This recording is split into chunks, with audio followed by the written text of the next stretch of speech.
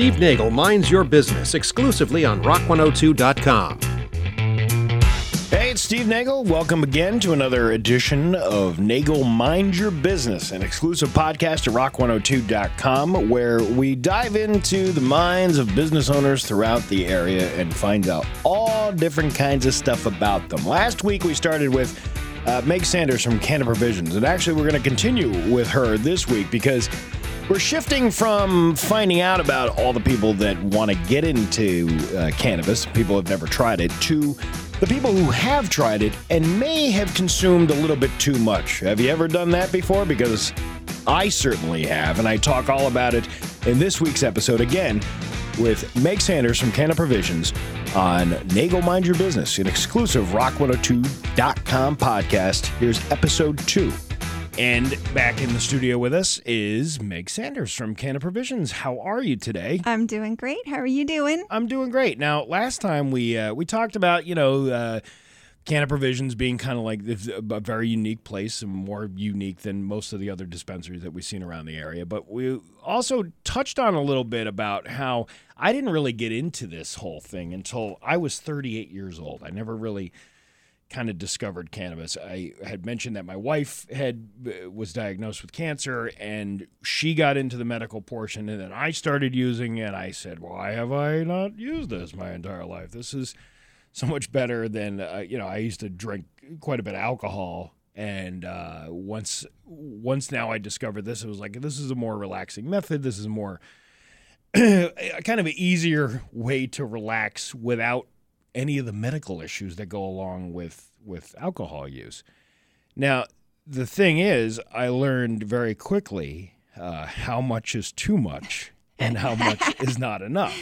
And I'll give you this one particular incident where I come home from, I was DJing a gig, and I come home, it's probably 11 o'clock at night. Now, my wife is sitting there watching a documentary about cannabis use, about the laws and all the different things that are around the country.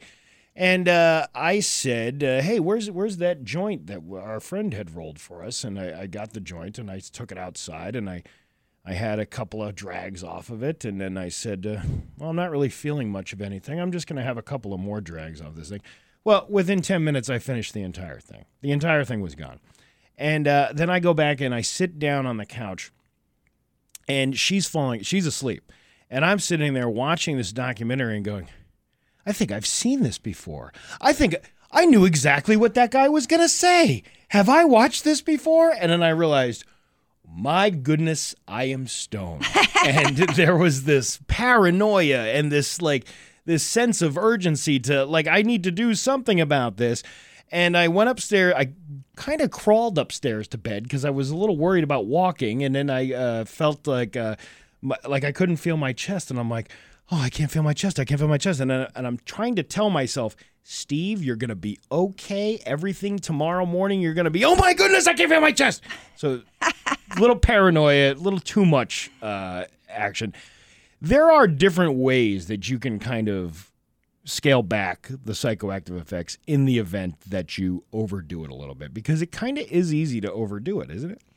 It can be easier than one thinks, and where I hear most of the maybe not such a great time from consuming too much cannabis is often with edibles. Yes. And it's unpredictable as far as, there's so many things that influence it, right? There's just, what did you eat? How much fat did you have that day? And again, then you're also relying on testing, which is, still coming along to tell you how many milligrams are actually in a piece that you're consuming. So it is one of the more challenging ways to figure out what works for you. But if you do go down that rabbit hole of too much cannabis, one of the most tried and true methods that I love, and this is especially if you're having that feeling like, I can't feel my chest. I don't think this is going to be okay. It's not a fun place to be. It isn't fun. There's nothing fun about it. It's anxious, and time seems to, I don't know if this happened for you, but for me, when I get into that space, time just crawls. Yes. And I look at the clock and I'm like, time has stopped. Oh no, time has stopped. There's just so many crazy things that go through your mind. And so we don't want you to get to that space. But in the accidental moment that you do, and I'll tell you my accidental story from a fairly recent experience, best thing you can do, go downstairs in the kitchen, find whole peppercorns if you have them, put 10 in your mouth, kind of bite them, not crunch them, but bite them so you break the skin, and hold it in your mouth as long as you possibly can, and then spit it out. And I would say hold it, for several minutes, and it's almost instant. I can't explain exactly the science, but the terpenes basically in pepper help offset that anxiety. And there's a few other things that help with it, but pepper for me is hands down the fastest way to find relief from that anxiety, paranoia, I'm too high, please help me calm down. And for me, when I do, if I've had too much, I take those peppercorns, and it's usually at nighttime, you wake up and you're like, oh my God, oh my God, oh my God. And it's just a horrific feeling. But when I take the peppercorns, I feel like, within 5-10 minutes, I can go right back to sleep and I'm fine and I sleep it off. But again, we don't want people to get there, Yeah, obviously. you don't want to have to reach that level. But in the event, like you said, with the edibles, now that's the good thing about going to a dispensary is at least you have some guidance on how much you're taking and how much you're putting into your body, as opposed to going to your buddy's house who, hey, I made this tray of brownies over here. Help how many yourself. milligrams? Well, how strong are they? Because I've also had that issue too, where I have somebody had brought me a homemade chocolate that they brought, and I said, well, how much of this should I take? And he said, a guy like you could take half of that. You'll be okay. And it was only the size of maybe an Oreo cookie. And I did take half of it, and I didn't feel anything from it.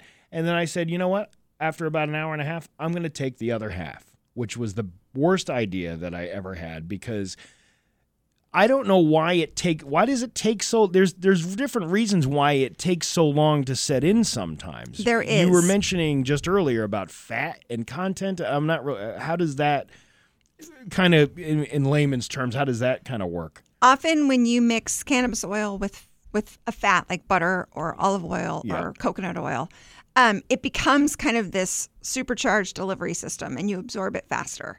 And that's why. And why edibles take so long is because it has to work its way through your digestive system and then it hits your liver. And that's where sometimes the problem can be, in that when it gets to your liver, it just is exponentially stronger. And that's also why you feel it for, hours, as opposed to, I don't know about you, but sometimes if I've smoked a little bit too much, an hour or two, I'll be fine. Yeah. But edibles, you have to be really, really careful. And just like you said, your buddy makes you something. And this happened to me twice. Once was at an infused dinner, of which I was really careful to avoid the infused, but then I wasn't careful enough. And a dessert came out with this awesome whipped cream on it, which was infused. And I thought I misheard that it was fine, or I thought I heard that it was fine, but I clearly misheard that it was infused. And I ate it, and oh my Lord have mercy, I was a mess that night. That's no fun. You don't want to be there. No. That's not the place to be. And then the second time, somebody gave me a gummy, and I took the whole thing, and I was like, wait, this was early, and I had no idea, and I was just a paranoid wreck. But again, I'm glad to know that there's some things that help you through that. And that is, that is part of the process, the biology of when you consume it through your digestive system. It takes longer, which is why we always say, wait a couple hours and don't just double the dose, take a little bit. And when we have brand new people that come into the store, I'm always like, just take a bite of a 5 milligram and just hold it in your mouth and see how you feel. And like 2 hours later, maybe take another bite. But it's kind of this very gradual build. And the other thing is, some people are way more sensitive to edibles than others. Just like some people can smoke and smoke and smoke and smoke and smoke, and they're fine, or, they're like sort of high. Right. It's the same kind of thing. Everyone's biology is a little different. I know I'm super sensitive to edibles. I have to be really careful. Yeah, I mean, it would just be like anything, even alcohol. I mean, some people can have one drink and be okay, and some people can have one drink and just be annihilated. So there's definitely a difference. Yeah, well, even just think about the different kinds of alcohol. Some people can drink a couple beers and they're fine. Some people can drink vodka, they're fine, and then they drink tequila and they're a hot mess. So it's kind of the same thing in that, your body reacts differently to different chemicals that you're putting in it. And I think that's why we always say, go be at home, be nice and safe. start gradually, see how it goes, and if you consume too much, we always share the peppercorn story. Yeah, and I think that's probably a great method to do, because your coworker Dan told me about this, and I said, "Come on, you're not." So I said, "You know what? I'm going to try this just to see," and I did take a little bit extra and got that kind of psychoactive effect that maybe not be desirable to some people. But it was within 20 minutes that I was back to almost normal again. Like, it was it didn't like completely take away the high, but it did reduce that paranoia and that scared feeling that you have, like something bad is going to happen. Yep. I always say to people, just keep reminding yourself that you're going to be okay no matter what happens here, because I have never heard of anybody getting cirrhosis of the liver from marijuana use. I've never heard of anybody, I think the only thing that I would say which would cause some sort of health effect is if you were to drive after consuming cannabis. It's just like any other kind of substance. You don't want to be behind the wheel and do anything like that. That's probably the only way you're going to really get injured by cannabis, is by doing something stupid because of what you've done. You don't hear about medical issues. I agree with you. Anything, it's the exact opposite. It aids and assists in some of these issues. It's very true, and I think just really big picture, as we're dealing with this opioid crisis in our nation right now. What we definitely hear is when adult use and medical is available in a state, we know that those opioid deaths decline. It does help people, give them another alternative instead of fentanyl and opioids. It helps them with another choice that actually is much healthier for them. So we've seen this time and time again, and as states come online with medical and with adult use. And the other thing I just want to remind you too is when you're smoking cannabis, sometimes people say, "Oh, that sometimes sativas make me anxious, or sometimes this strain makes me anxious." It's the same kind of thing, that paranoia, that anxiety, and it's a terpene-related effect. It's not necessarily THC-driven. It's more of a terpene-related effect. And so when people have that reaction, I'm always caution them to smell that cannabis. What does it smell like to you? And maybe that's something you should avoid on future, and try a different type of terpene that is in different types of cannabis. So it's something to think about. So it's basically your own instinct can tell you whether or not this is going to jive with you or not. Whether you have, I prefer a more like a sweet smelling kind of thing, and I can't name strains off the top of my head because there's just too many to remember sometimes. But and if it's colorful, I like if it's colorful, because I seem to know that with that colorful and that sweet smell, that I know I'm going to have a decent experience with whatever I'm using. But it's kind of like if you go back to high school with the term skunk weed, where somebody was just giving you the clippings from their brother's plant that they were growing in their closet. You can obviously tell the difference between that. That's actually a pretty interesting thing, that we already kind of know what's going to work well with us and what we don't. We're just not that aware of it, and that's where this tip comes in. I 100% agree. Yeah. I always, the nose knows, and I say this from essential oils to perfumes to a million different things, even if food smells good to you or not, right? And so for me, I always encourage people to smell the flower really, really, and if you like that smell, you're probably going to have a good reaction with it. And it's just an FYI. I like citruses and sweet as well. I like citrus, and I like more of the sweet smells, and those seem to do really well with me. Whereas some of the others don't. I don't have as good a time, I guess. I understand that. Now, when you go into Canna Provisions and you're talking to one of your staff members there, you can't obviously actually pull out the product and let people smell the product, but there's so much experience with the employees there that they can help you determine which, like if I said to them, hey, I like a sweet smelling thing, I like something that's, happier. They're the ones that can kind of give you the guidance on saying, well, this has typically worked for many people who want that euphoric, happy feeling. This is the one that people want to maybe aid with sleep.